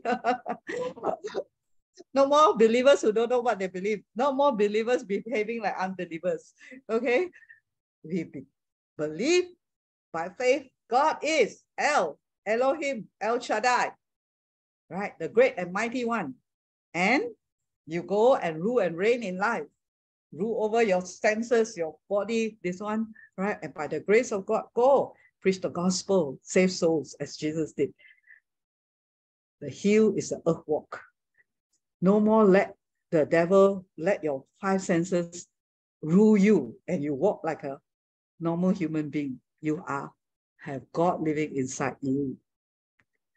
In the 20th verse of the same chapter, the man called his wife Eve because she's the mother of all living. We have new life inside us. The word Eve in Hebrew is Hava, which means living, the mother of life giver, and God tells man that his wife will be the mother of life or the mother of the life-giving one. So who is the wife of Jesus today? The church. Right? We are the wife. That's why I teach you all, go take care of your spiritual husband's children. Don't do duty roster only. Okay? We are married to Christ. We are his wife, and the wife is the mother of life, like Eve. When God created Adam, he gave him life, Eve, to be the mother of life. Are we the mother of life? Outside to everyone? Life, you know? Life, new life, divine life, spiritual life, telling them, and it's life bubbling out of you, joy bubbling out of you. Okay? I'm not talking just about emotions, all right? But the understanding that we are not in this world, but not of this world. We are supernatural spirit being first. That's why we need to feed our spirit man, so that spirit man can grow and we can give others life. Not we give, we can be the instrument, all right, to give life to others, give hope to others. Okay? Jesus answered. Okay, there's now no more from E.W. Kenyon. Okay? Close the extract. Jesus answered, if I honor myself, my honor is nothing. It is my Father who honors me. conclude, of whom you say he's God, yet you have not known me, but I know him. And if I say I do not know him, I'll be a liar like you, for I do not know him and keep his word. Jesus was talking to the Pharisees. Your father Abraham rejoiced to see my day and saw it and was glad. Then the Jews said to him, you are not yet 50 years old, and have you seen Abraham? Look at this. It's to bring out that Jesus is God. All right. Amen. Incarnate. Jesus said to them, most assuredly I say to you, before Abraham was, I am. And they took up stones to throw at him, but Jesus hid himself and went out of the temple, going through the midst of them and passed by. So Jesus said to the Jews or the Pharisees that before Abraham, and the Pharisees take Abraham as their father, right? He says, I am. And what is I am? I am is the name of God. So here I take it in the Jewish Bible because it's in the New Testament.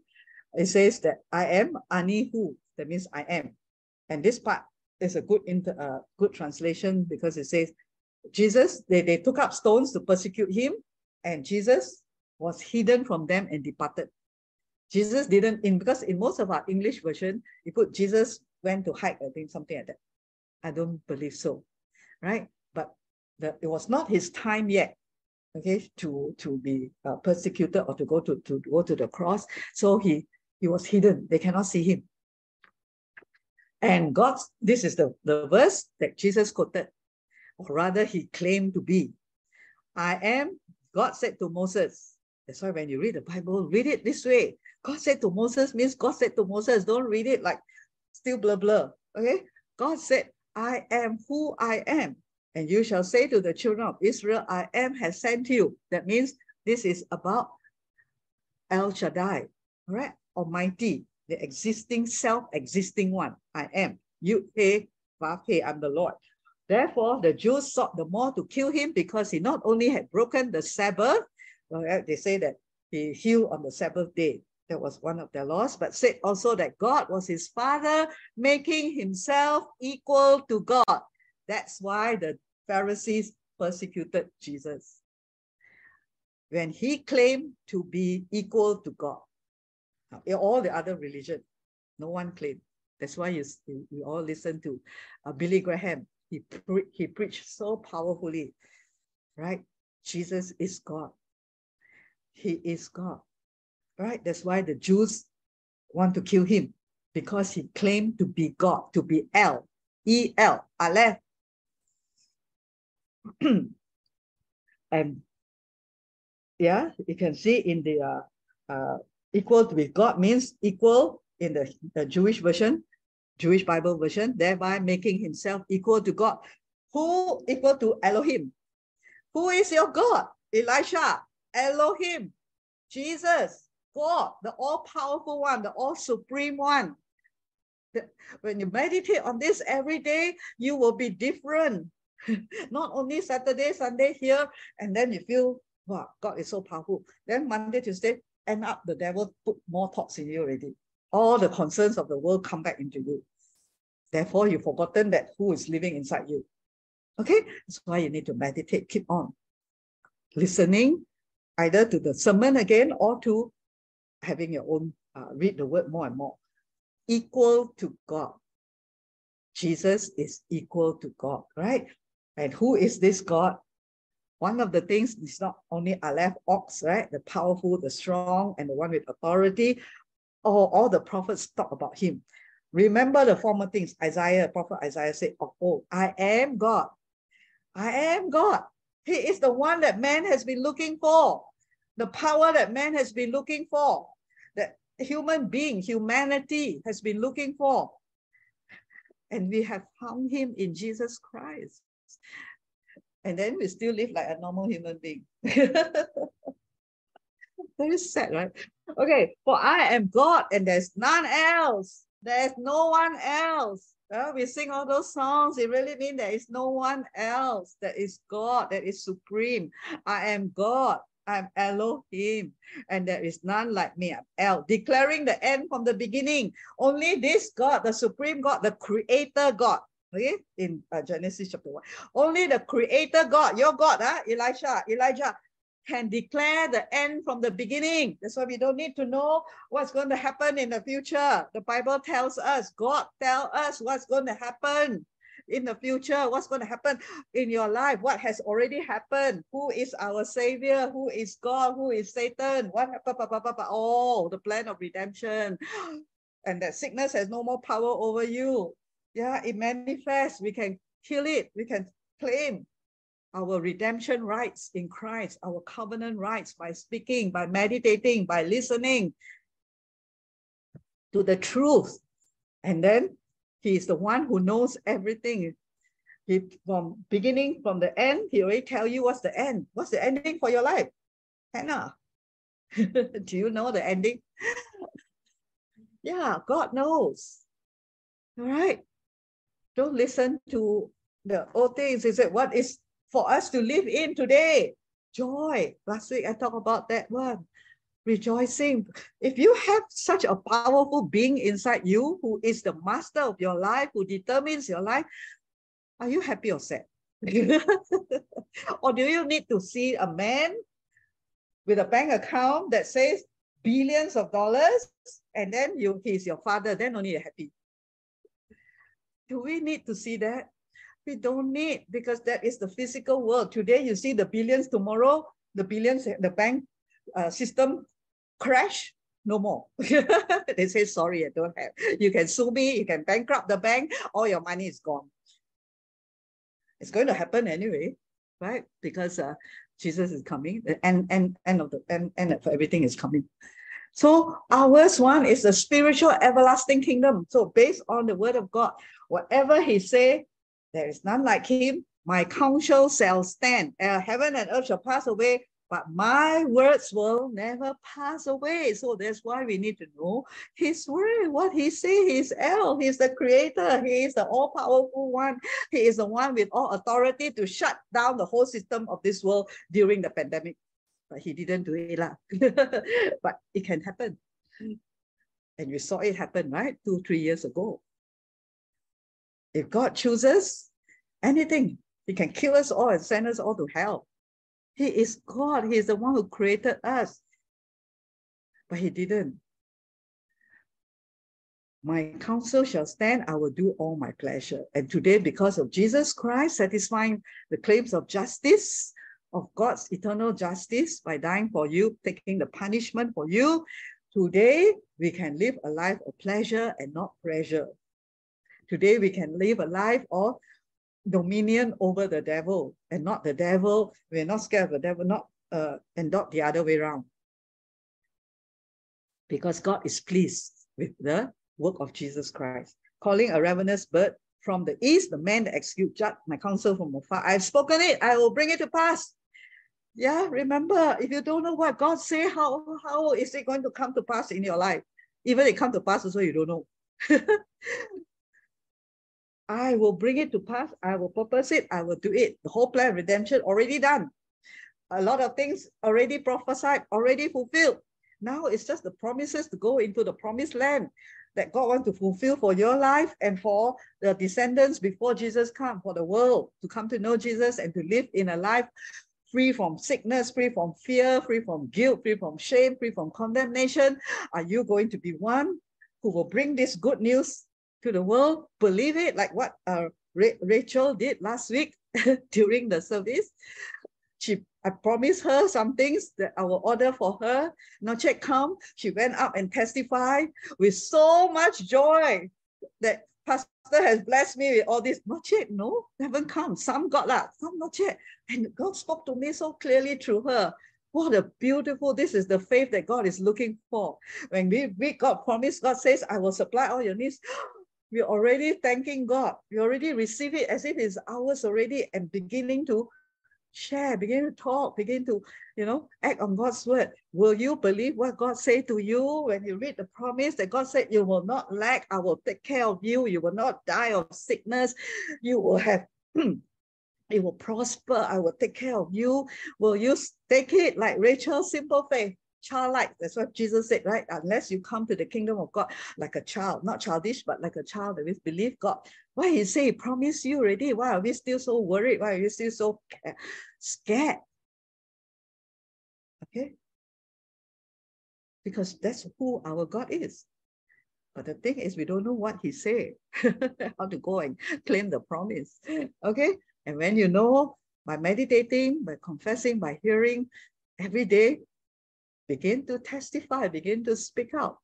The meaning of Elohim in Hebrew is the one who is strong and has authority. That the word is sometimes used to refer to God and sometimes to human. All right. So remember, it is God, not God's name, right? It is one of the identity of God. Okay. Aleph, God. These 5 letters in Elohim. Aleph, the strength. God, the ox head. This person who did this graph, use it in connection with Psalms 23, the Lord. All right, so put the Lord is my shepherd, I shall not want. It's quite interesting, so I'll just share it out with you. But remember, Aleph, the Lord, strength, God. Lamed is my shepherd, with authority, is the staff. Don't worry, people bully you. God will, that's why you say vengeance is mine. I leave it to God. If really I didn't do that wrong, if I did it, I confess my sin. Okay, I'm sorry. But if I didn't and falsely accused, who is the one who is your shepherd?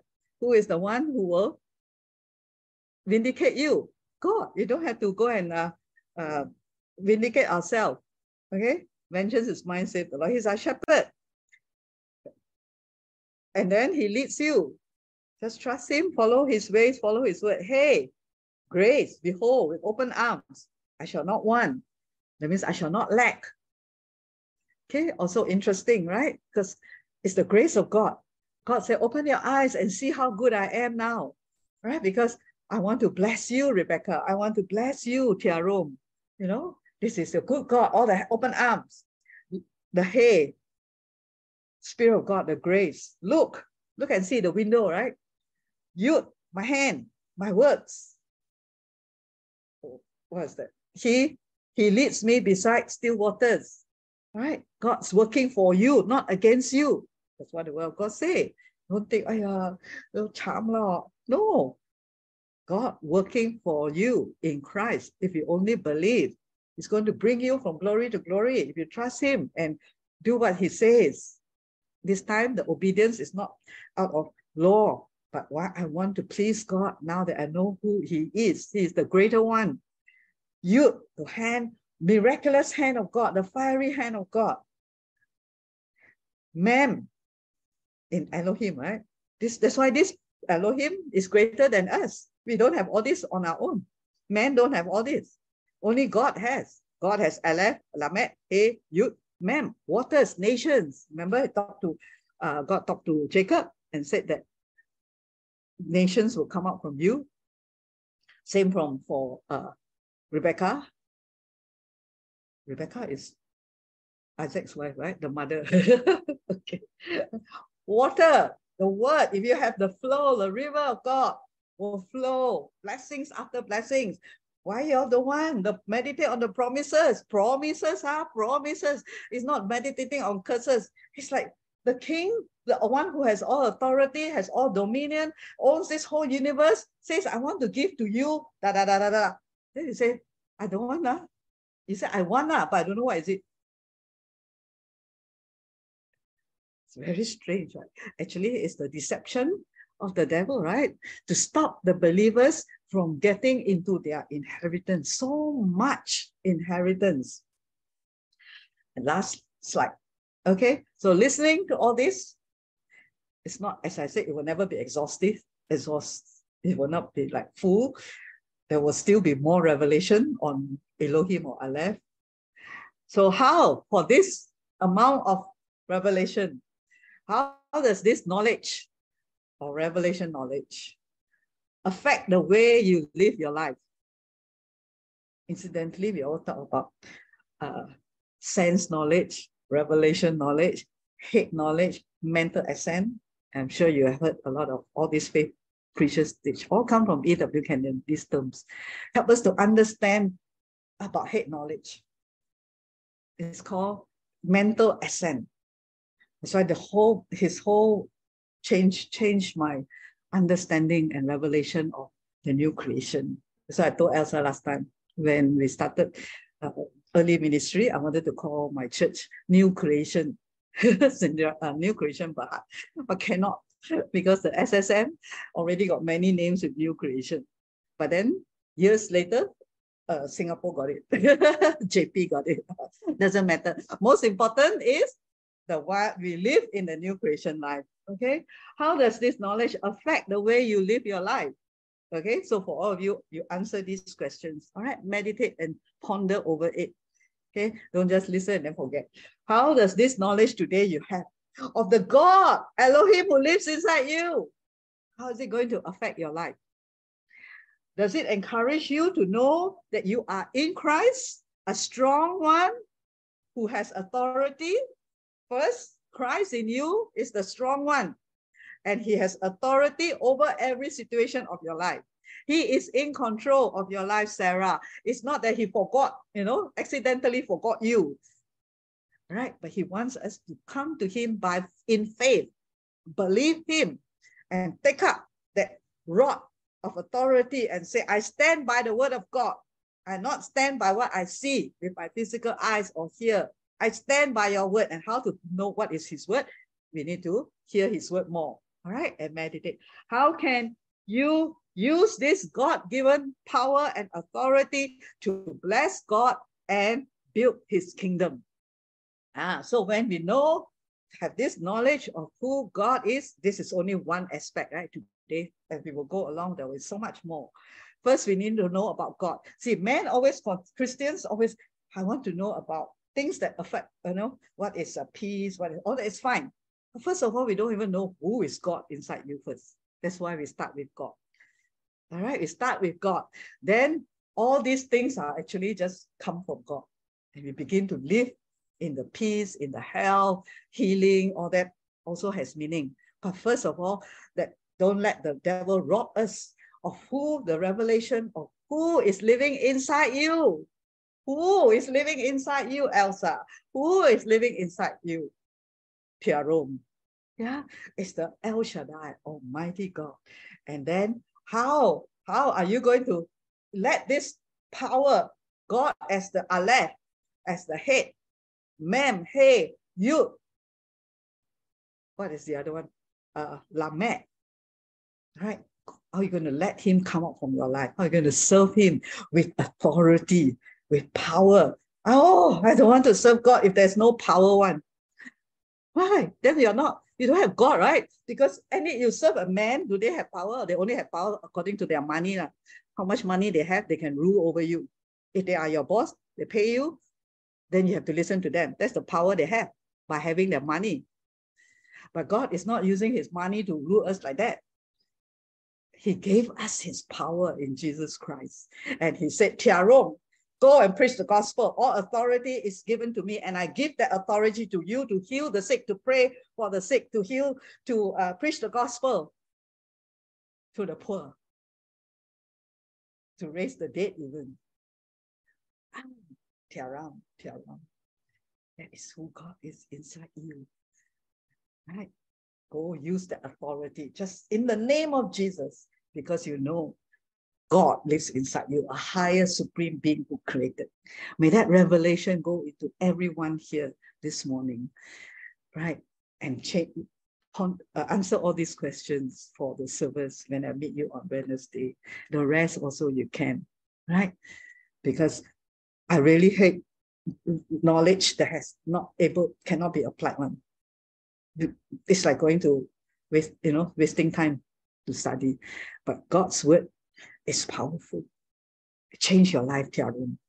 Amen. You become a man of God. Hallelujah. Don't let anyone look down on you. Yeah. And you know who God is inside you. But we humble ourselves before God. We have nothing to boast except that God's grace chooses us, who is nobody, to be used by God to preach his gospel, his good news. Amen? Okay. Amen, everyone. Okay. May this revelation change your life, right? At least start beginning to change more and more. And because it's easy now to go into the Hebrew letter alphabets of the word, right? Because you have a little understanding of each alphabet, and you can now see the bigger picture and how great your God is. Don't be afraid of the devil anymore. Thank you, and may you all grow, all right, in your spirit. I'll see you all tomorrow. Service for worshiping Elohim, El Shaddai, Almighty God, and listening and being ministered by the Holy Spirit even more and His word. Okay, bye-bye. Bye-bye. Okay, see you all Bye. tomorrow. Thank you, Pastor. See you Bye-bye. tomorrow, Pastor. Thank you very much. Okay, bye-bye.